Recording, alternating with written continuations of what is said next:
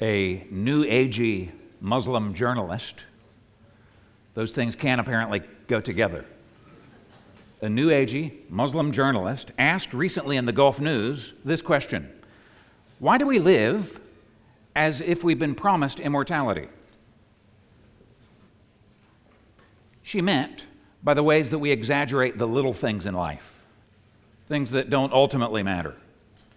Pressure to have a perfect life, to have the dream house, worry over your children, worry about growing old. We're too hard on ourselves, she said. And then life comes to an end. She was grappling with a friend of hers who was suffering through the final stages of cancer. She was not there, although her body, wrecked by cancer, was propped up on several pillows on her specially ordered from Turkey remote-controlled velvet-covered patient bed. It was sobering for this journalist, apparently. Her condition took me by the shoulders and shook me so hard, I felt a jolt run through my mind and body. And taking all of this in, here was her observation. We live as if we were created with a certainty of eternity. And I think she's onto something. We were made to be fulfilled. No, we were designed with a sense of significance, a sense that life reaches beyond this present existence, and so we recoil at even the thought of death, much less the sight of it. Her diagnosis was correct. It was her solution that was off. Her prescription, in view of the human condition that plagues every one of us in this room, her prescription was this: to be aware of every little good in my life, health being the most important one. Nothing is more important than being alive. Healthy in body, healthy in mind, everything else is mere details. Life is today, this moment, now. Live. And for all of this journalist's good intentions, her solution just rings hollow. It's not even close to being satisfying or sufficient, because in the end, people still die. All of our projects, all of our dreams, all of our ambitions, our most cherished relationships come to a screeching halt, or they eventually peter out. And honest, secular people admit this in a way that she did not. They admit that New Agey remedies don't finally satisfy. One famous filmmaker said, I don't want to achieve immortality through my work. I want to achieve immortality through not dying. I don't want to live on in the hearts of my countrymen. I want to live on in my apartment. And I think that's true for every one of us here. Whether you are from a Muslim background, or you're a secular humanist, or you're a Hindu, or whatever you might be, all of us face the same human condition. God made us with eternity in view. When it comes to the Christian hope, the one that we are standing on and proclaiming this morning, when it comes to the resurrection of Jesus Christ, the most important question is this: did it happen? In other words, is it true? Or is the resurrection of Jesus that we have assembled this morning to celebrate, is that just one more religious symbol and one more religious fable? J. Anderson said, Easter's message is either the supreme fact in history or it is a gigantic hoax. And there's no alternative. Many people might concede, well, the resurrection is a beautiful story. I think there's some spiritual meaning to it. But, says Anderson, either the resurrection is infinitely more than a beautiful story, or else it is infinitely less. Well, this morning, we're going to consider the evidence from the eyewitnesses themselves. The people who were actually there, John, Mary, the disciples, Thomas. And then we'll consider what it means for us. So let's consider those eyewitnesses. First, as we turn to John chapter 20. John chapter 20. First, let's look at this through the lens of John. John, who referred to himself as the disciple whom Jesus loved, the beloved disciple. We're in John chapter 20, verse 1.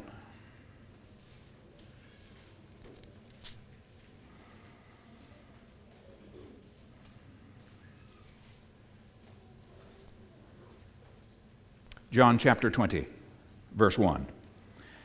Now, on the first day of the week, Mary Magdalene came to the tomb early, while it was still dark, and saw that the stone had been taken away from the tomb. So she ran and went to Simon Peter and the other disciple, the one whom Jesus loved, and said to them, "They have taken the Lord out of the tomb, and we do not know where they have laid him." So Peter went out with the other disciple, and they were going toward the tomb. Both of them were running together, but the other disciple outran Peter and reached the tomb first. And stooping to look in, he saw the linen cloths lying there, but he did not go in.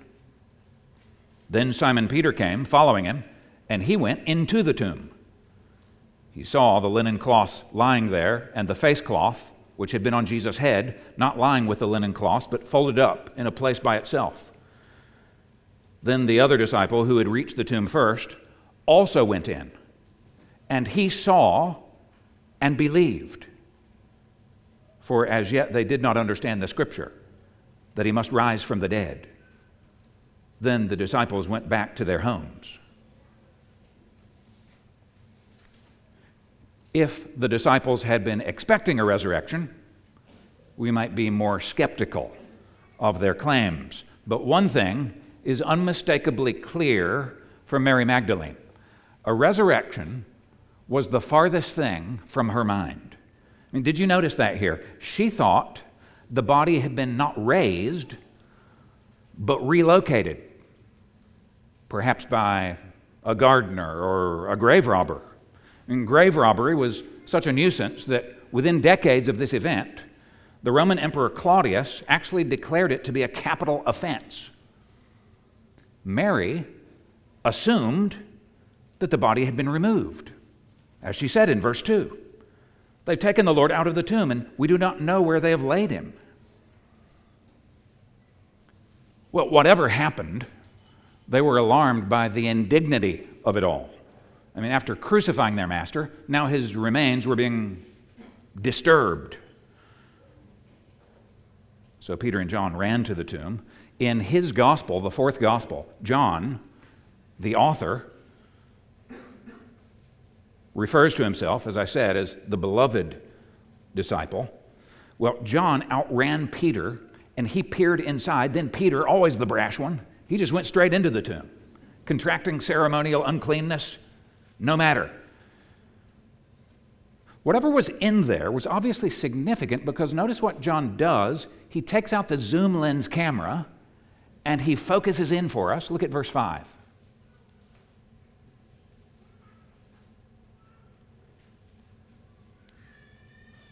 And stooping to look in, he saw the linen cloths lying there, but he did not go in. Then Simon Peter came, following him, and went into the tomb. He saw the linen cloths lying there, and the face cloth, which had been on Jesus' head, not lying with the linen cloths, but folded up in a place by itself.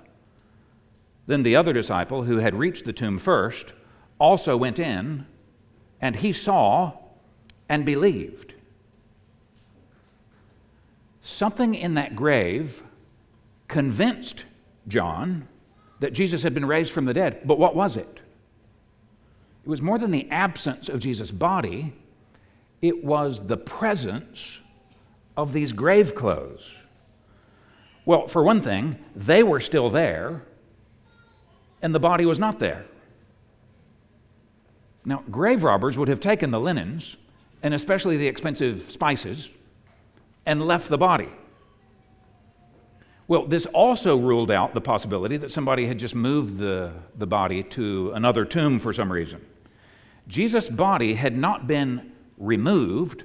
Rather, it seems it had passed through the grave clothes, leaving them intact but empty. It passed through them. Not like Lazarus, whom Jesus had previously raised from the dead. You can read of that in chapter 11. Lazarus came out of the tomb, and John tells us it was with his hands and feet wrapped with strips of linen and a cloth around his face, but not Jesus. His was a resurrection to a new sphere of existence. It was not merely a bodily resuscitation. John Stott explains the grave clothes. They had been neither touched nor folded nor manipulated by any human being. They were like a discarded cocoon from which the butterfly has emerged. This is what John saw. And what effect did it have on him? Well, it says he saw and believed. There was no other explanation. Of course, John hadn't yet fully processed the full significance of the resurrection. This would only come later. That's verse 9, where it says, "As yet they did not understand the Scripture that he must rise again." But they should have understood, because there were suggestions and hints in the Hebrew Scriptures, what we call the Old Testament, like Psalm 16, which says of the Messiah, referring to his triumph from the dead, says, "You will not abandon me to the grave, nor will you let your Holy One see decay." Now, that psalm is what Peter would be preaching only weeks away, but for now, all the pieces were not yet in place. For now, John only knew one thing. Jesus had been raised bodily from the dead. Now, if you are not a Christian, if you are a skeptic, I really wonder, and I'd love to talk to you afterward, I'll be standing at the door, I wonder what you make of this, like how you deal with this. Now, most everyone agrees that the tomb was empty. It was definitely empty, or else how did the Jesus movement get started in the first place? Some say maybe the body was taken, but taken by whom? By the disciples? Is that likely? That the same disciples who had deserted and denied their leader while he was living would only a few days later be boldly proclaiming the resurrection in front of the same authorities who had crucified him, all for a hoax? Or maybe the Jews took the body. But within a few weeks, thousands of Jews were converting to Christ. The Jewish leadership in Jerusalem was opposing it with all of their might. They could have just produced the body and immediately put an end to the fledgling movement. John Stott said, "The authorities' silence is as eloquent a proof of the resurrection as the apostles' witness." Friends, the best conclusion seems to be that of John. The body of Jesus was not removed by men. It was raised by God. And here's the thing, this was all very public knowledge. Jerusalem, remember, was a compact, crowded city, especially during the time of Passover when the population swelled by fivefold or tenfold. The trial of Jesus, the crucifixion, the burial, these were well-known facts. This was very public. A few years later, Paul would testify before King Agrippa, "I'm convinced none of this has escaped your notice because it was not done in a corner." And perhaps this explains why no one, not even the Jews, denied that the tomb was empty. They explained it away, but they did not deny it. And yet within days, hundreds, thousands of Jews were claiming that they did believe, because not only was the tomb empty, but Jesus had now been seen publicly. Consider the second lens, the lens of Mary. So we've got the lens of John, second, Mary. Look at verse 11. "But Mary stood weeping outside the tomb. And as she wept, she stooped to look into the tomb, and she saw two angels in white sitting where the body of Jesus had lain, one at the head and one at the feet.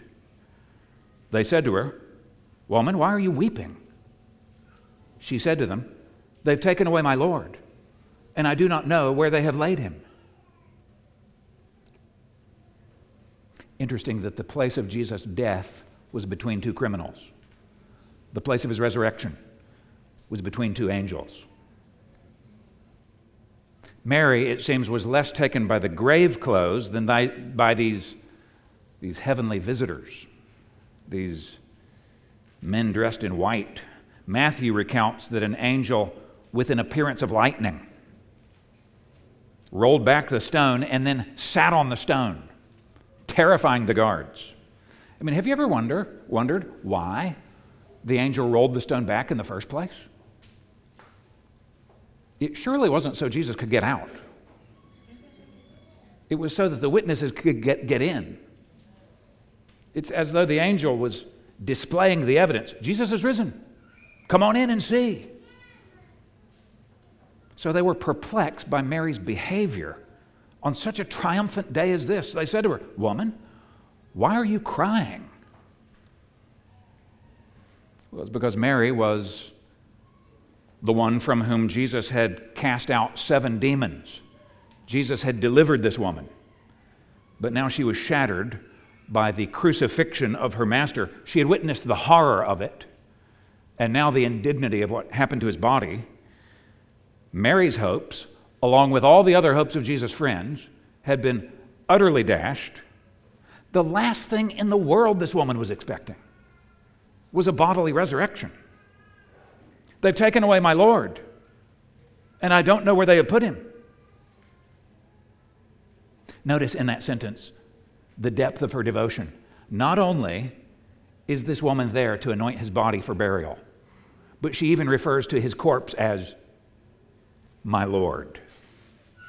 And then she becomes aware of someone else. Verse 14. Having said this, she turned around and saw Jesus standing, but that she did not know that it was Jesus. Jesus said to her, "Woman, why are you weeping? Whom are you seeking?" Supposing him to be the gardener, she said to him, "Sir, if you have carried him away, tell me where you have laid him, and I will take him away." Jesus said to her, "Mary." She turned and said to him in Aramaic, "Rabboni," which means teacher. Maybe she was blinded by her tears. Maybe that's why she mistook him for the gardener.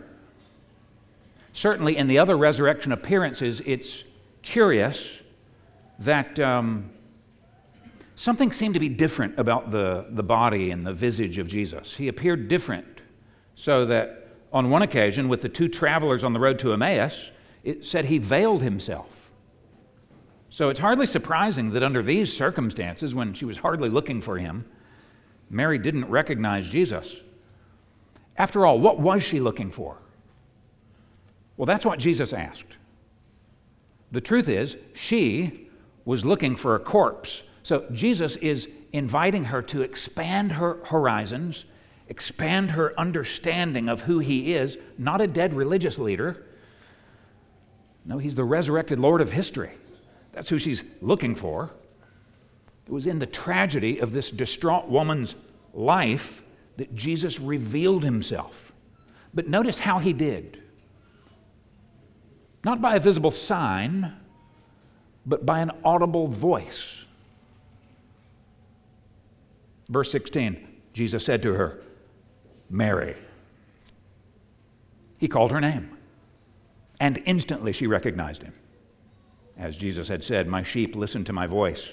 The shepherd calls his own sheep by name and leads them out." You know, as you step back and consider this scene, it is an amazing thing that of all the possible things Jesus could have been doing in this moment, I mean, this is a pivotal turning point. No, it's the pivotal turning point in cosmic history. Of all the things he could have been doing, the first person to whom he showed himself alive was this weeping woman. It was the turning point of the ages. It was the beginning of the new creation. It was a time as solemn and as majestic as the first creation, when God had spoken the world into creation. Light burst out of the chaos and darkness. Jesus was the pivotal figure, and he felt himself to be so. Gerhardus Voss asks, would it have been unnatural had he sought some quiet place to spend the opening hour of this new unexplored state in communion with the Father? Can there be any room in his mind for the humble ministry of consolation required of Mary?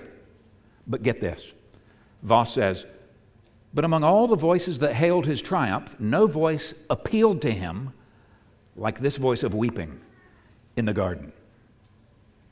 And there you have both the meekness and the majesty of Jesus Christ, his exalted, transcendent greatness, and yet his condescending care for those who are needy and hurting. This is the Jesus we've gathered here to worship this morning. He is fully God and fully man. He still calls his sheep by name. He tenderly leads them out. So she heard his voice, and she was transformed, not gradually, but immediately. She recognized, audible recognition. She turned from a mourner into a worshiper. Look at verse 17. Jesus said, do not cling to me, for I have not yet ascended to the Father, but go to my brothers and say to them, I am ascending to my Father and your Father, to my God and your God. Now, when Jesus said, don't cling to me, this doesn't mean this. It doesn't mean that Jesus was still kind of materializing into his heavenly existence and she couldn't cling to him because he didn't have a true body yet. I used to think it meant that. No. In other resurrection appearances, it's clear that Jesus had a spiritual body, a physical body, and yet one that had supernatural ability to pass through things, whether grave clothes or locked doors. The point seems to be that now was not the time for Mary to be clinging on, holding on to Jesus, because he wasn't yet ascended to the Father.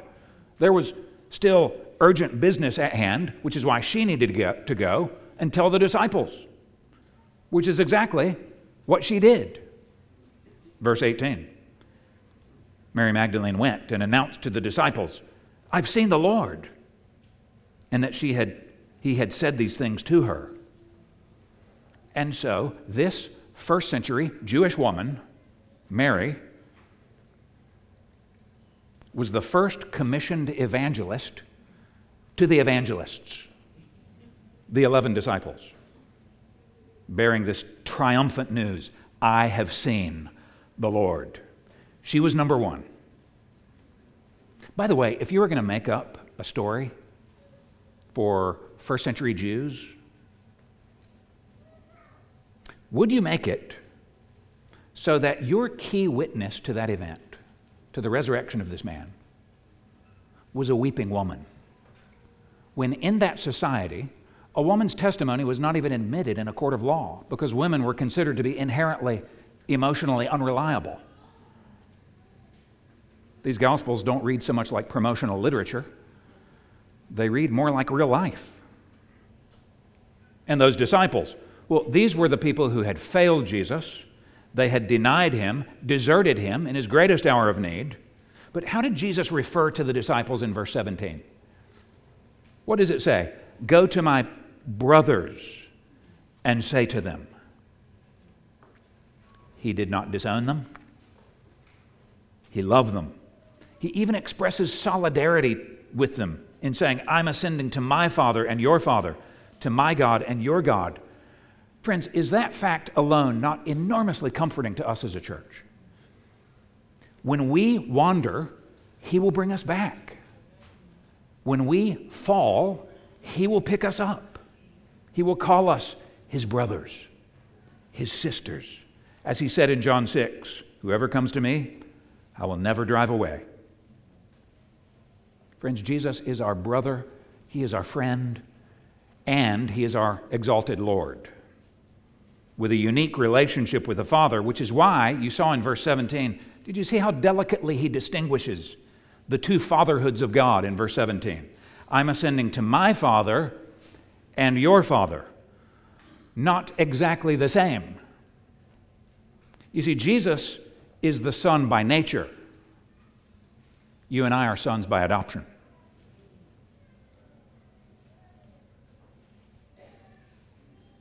Jesus is the eternal divine Son who enjoyed fellowship with the Father and Spirit from eternity past. We are sons for Jesus' sake, only because of Him, only through Him. And so when Mary showed up, bearing this incredible news, and when she told them what she had heard, how did they respond? Did they respond with celebration, adulation? No, they thought it was nonsense. Luke tells us it seemed to them to be an idle tale. This was a hallucination from an overly emotional woman, until they met Jesus later that evening. Consider the third lens, the disciples. Look through the lens of the disciples in verse 19. On the evening of that day, the first day of the week, the doors being locked where the disciples were for fear of the Jews, Jesus came and stood among them and said to them, "Peace be with you." When He had said this, He showed them His hands and His side.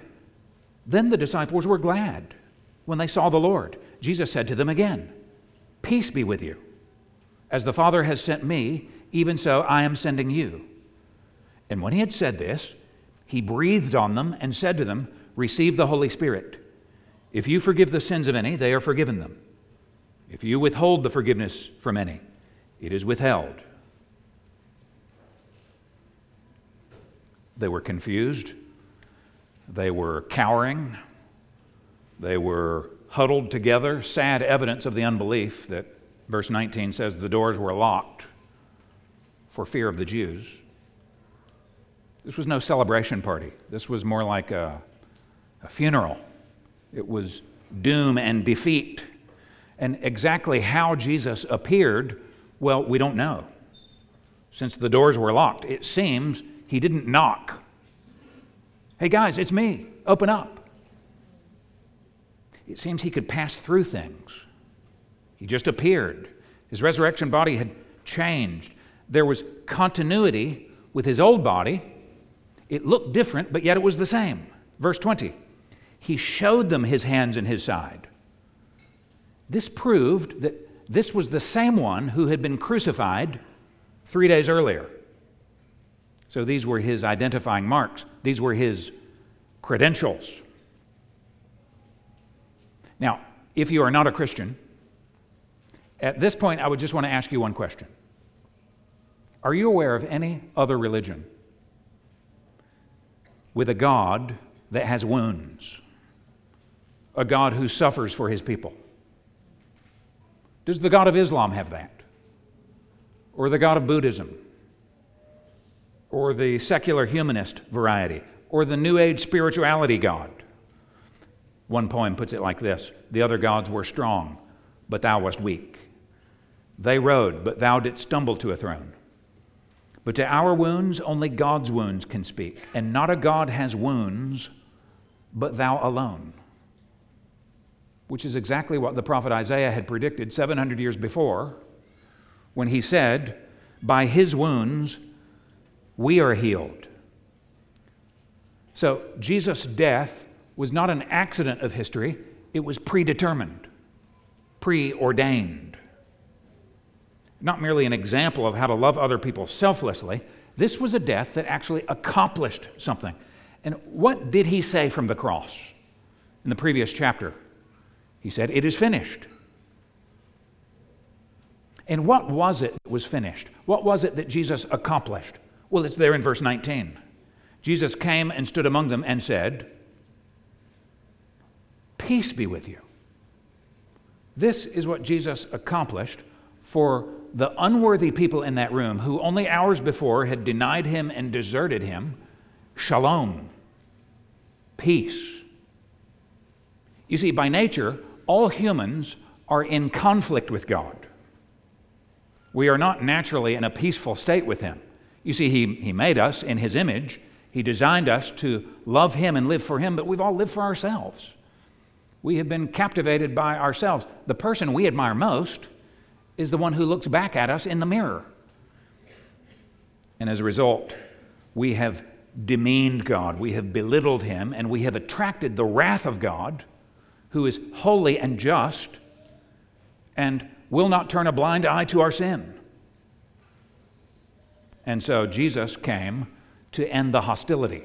And the way he did was through his death on the cross, in which he received the wrath of a holy God in the place of unworthy sinners who would turn and trust in him.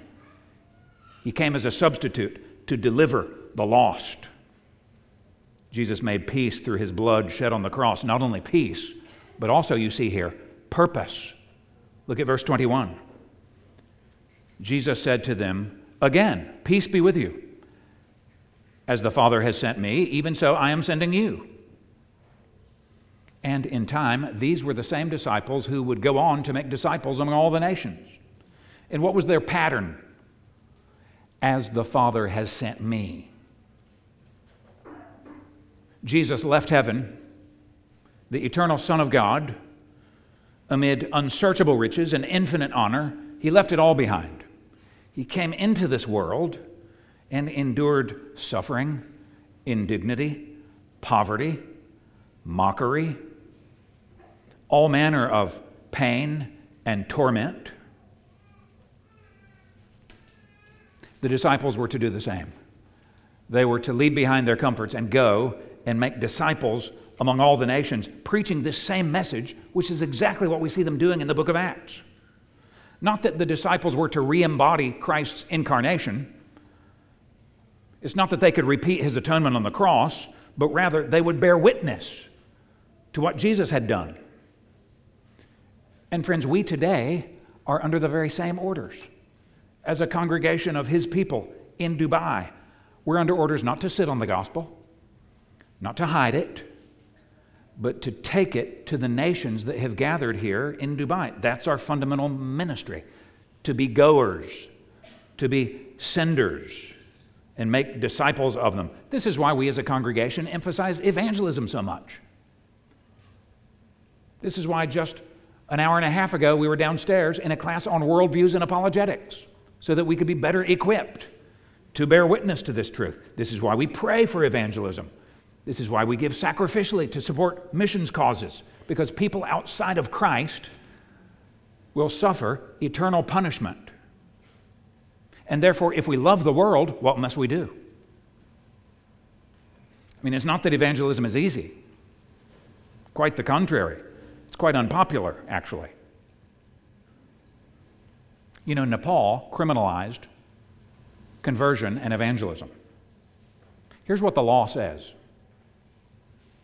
The Nepali law says, no one should convert a person from one religion to another religion or profess their own religion with such intention. If found guilty, there will be punishment of 5 years imprisonment and penalty of 50,000 rupees. If foreigners are found guilty, they will be deported within 7 days after completing their imprisonment. If you bear witness to the gospel to your neighbors and to your friends, it will be costly. Relationally, maybe in other ways, it will be unpopular. You will face trouble. But guess what? Christ will be with you. Verse 22, and when he said this, he breathed on them and said, receive the Holy Spirit. So the Spirit is inextricably linked with the mission. It's what Jesus said in Acts 1:8. You will receive power when the Holy Spirit comes on you, and you will be my witnesses. Jesus blowing on his disciples in that upper room was like an acted parable. It was a foreshadowing of the outpouring of the Spirit that would occur at Pentecost later. It was like at creation. At creation, where it says the Lord God formed the man from the dust of the ground and breathed into his nostrils the breath of life, and the man became a living being. So here, the breath of Jesus gives life for a new creation, propelling us forward with a new message. And people's eternal destiny would hinge on how they related to that message. That's verse 23. If you forgive anyone his sins, they are forgiven. If you do not forgive them, they are not forgiven. How do people respond to the apostles' teaching? Do they respond with repentance and faith? If so, they're forgiven. Do they reject it? Then they are not forgiven. They will die in their sins. It all hangs on your response to the good news. Now, the Roman Catholic Church has used this verse in order to justify a special priesthood with the power of absolution. And that means you confess your sins to a priest, and he pronounces forgiveness, and therefore God forgives you. But that gets it all backwards, because we don't have the ability to forgive anyone. Only God can forgive. What this is saying is not that the apostles or we today have the inherent power to forgive anyone. It doesn't say if you forgive anyone his sins, they will be forgiven. No, what does it say? Look at it carefully. It says they are forgiven. So the apostles were merely ratifying a heavenly verdict, exercising the keys of the kingdom, which is what a congregation does whenever it admits people who, by all appearances, have responded positively to the gospel. We too admit people into our church. Well, this is how Jesus revealed himself to these disciples on the very first night. Now, he could have said to them in that room, "Shame on you." He might have said that. He might have said, "I'm done with you." But he stood among them and he said, "Peace be with you." That's how Jesus is. These guys were not faith heroes. They were not waiting around for a resurrection. They were scared. They were heartbroken. They were behind locked doors. And by the way, if you were going to make up a new religion, would you construct it in such a way that the pillars of the original community, the leaders, the foundational leaders of the movement, look like this? Repeatedly just not getting it? Even abandoning Jesus in his hour of need? Friends, this doesn't read like marketing material. What was it that transformed these disciples from a scattered band of cowardly mourners into the spiritual conquerors of the world? J. Gresham Machen says, it was not the memory of Jesus' life. It was not the inspiration that came from past contact with him. It was the message. He is risen. There's no way around it.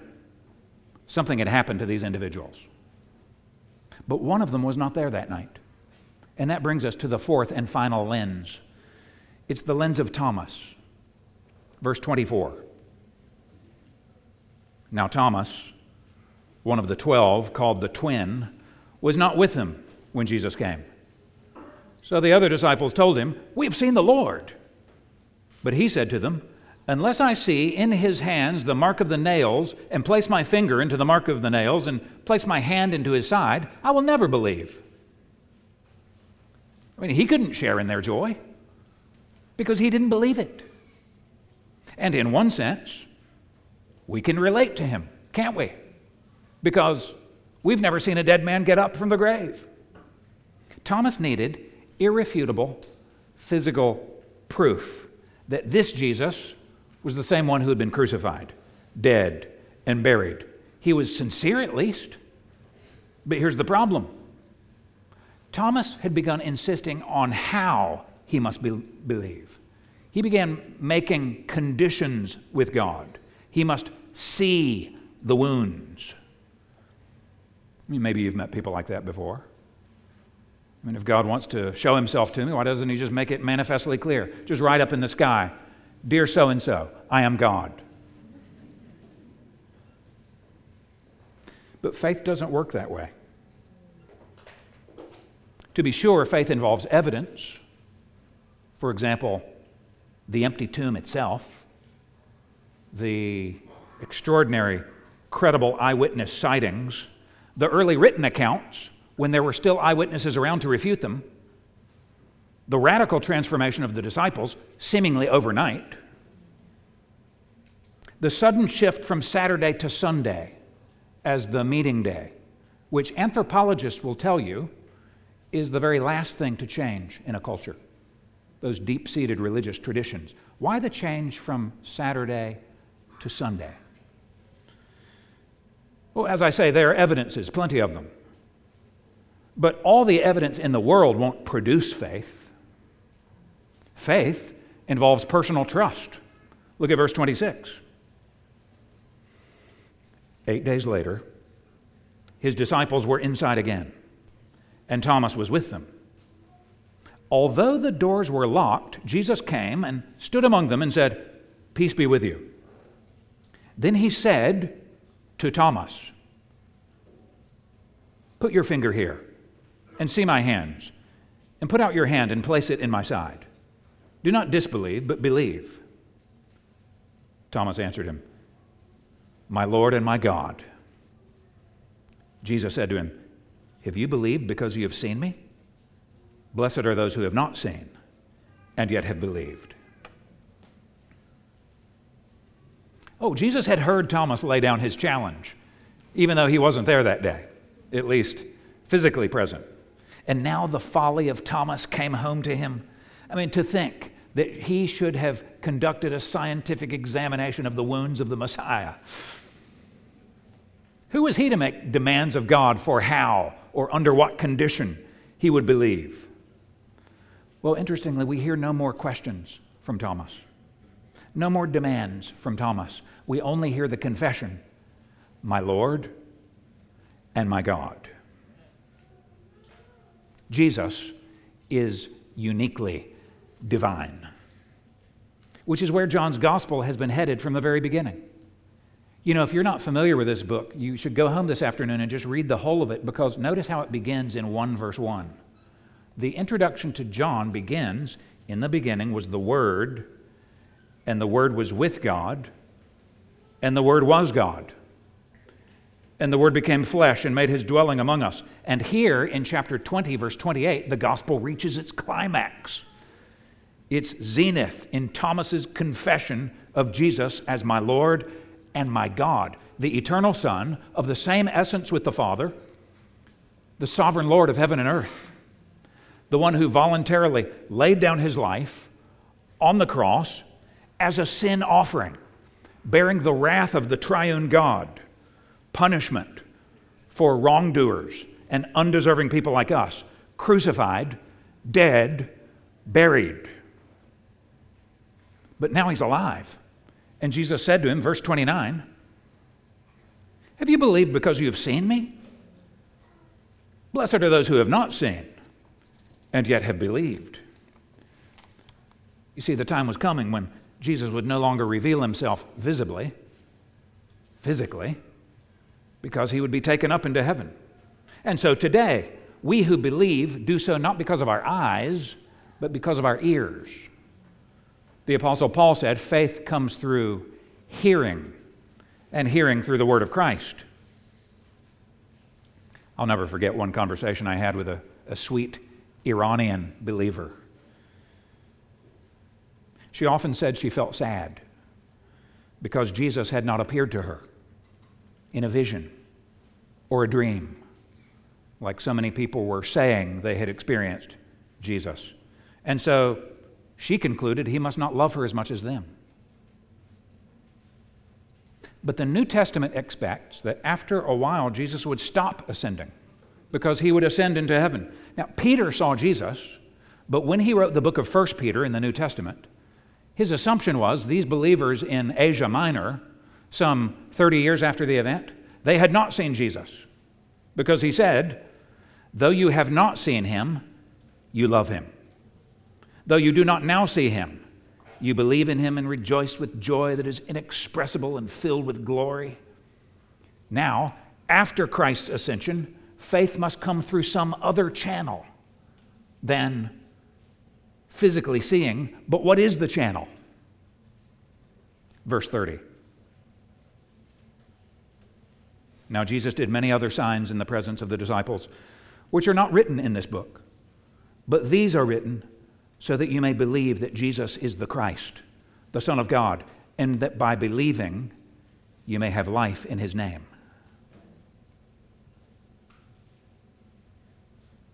It's interesting to us about Jesus' miracles that they were never a display of raw power. There was always something more.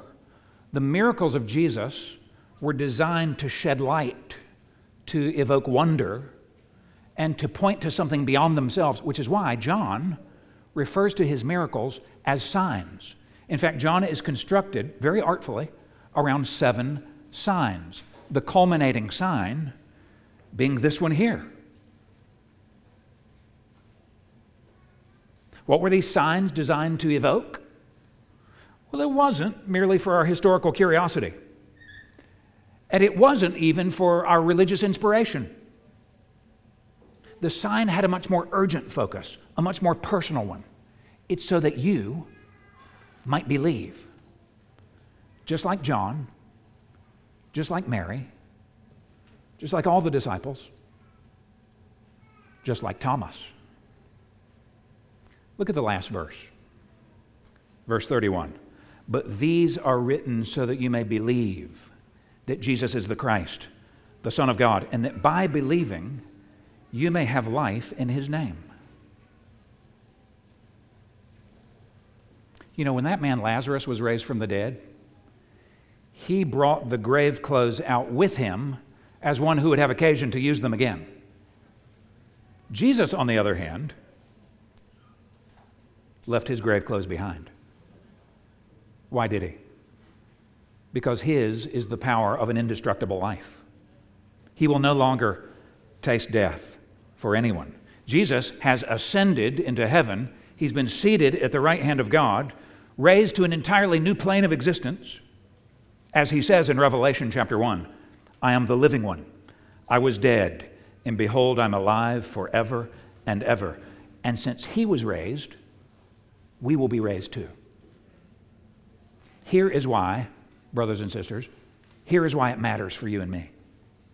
You see, we have a hope, and a hope that can never fade, regardless of all the disappointments that we may face in this world. We don't have to greedily grab all of our happiness here in this life. We don't have to be desperate. We have eternity with Christ. Jesus promises us a future of inexpressible joy. Joy that is so great that we can't even articulate it. It's called eternal life, and it begins now. It's the quality of life of being in the presence of God and ultimately into the supercharged experience of being immediately, visibly in the presence of God in a new heaven, a restored universe that's only described in Scripture as a river of delight or some sort of banquet for the senses. Friends, this is why that New Agey Muslim version of hope is so utterly inadequate. Just being alive, healthy in body, healthy in mind, everything else is mere details. I mean, is that all they can offer? Is that the best that the Gulf News could put forward? Because in the end, people still die.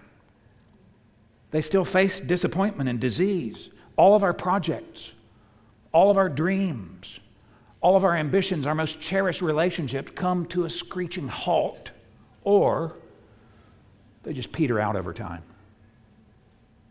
Think of it, the job that you hold today will one day be held by someone else. The family that you now enjoy will not always be with you. The pleasures of this world, sensual, entertainment, the approval of your peers, satisfaction of a job well done. These will one day fade. We need a hope that transcends this world, that goes beyond all that this world is offering, all the other competing alternatives. We need a hope that defeats death. Shakespeare's Hamlet called death the undiscovered country, from whose journey no travelers return. In other words, we don't really know a lot about death because when people go there, they never come back to tell us about it. But in fact, Hamlet was wrong. There is one who came back. Let's pray.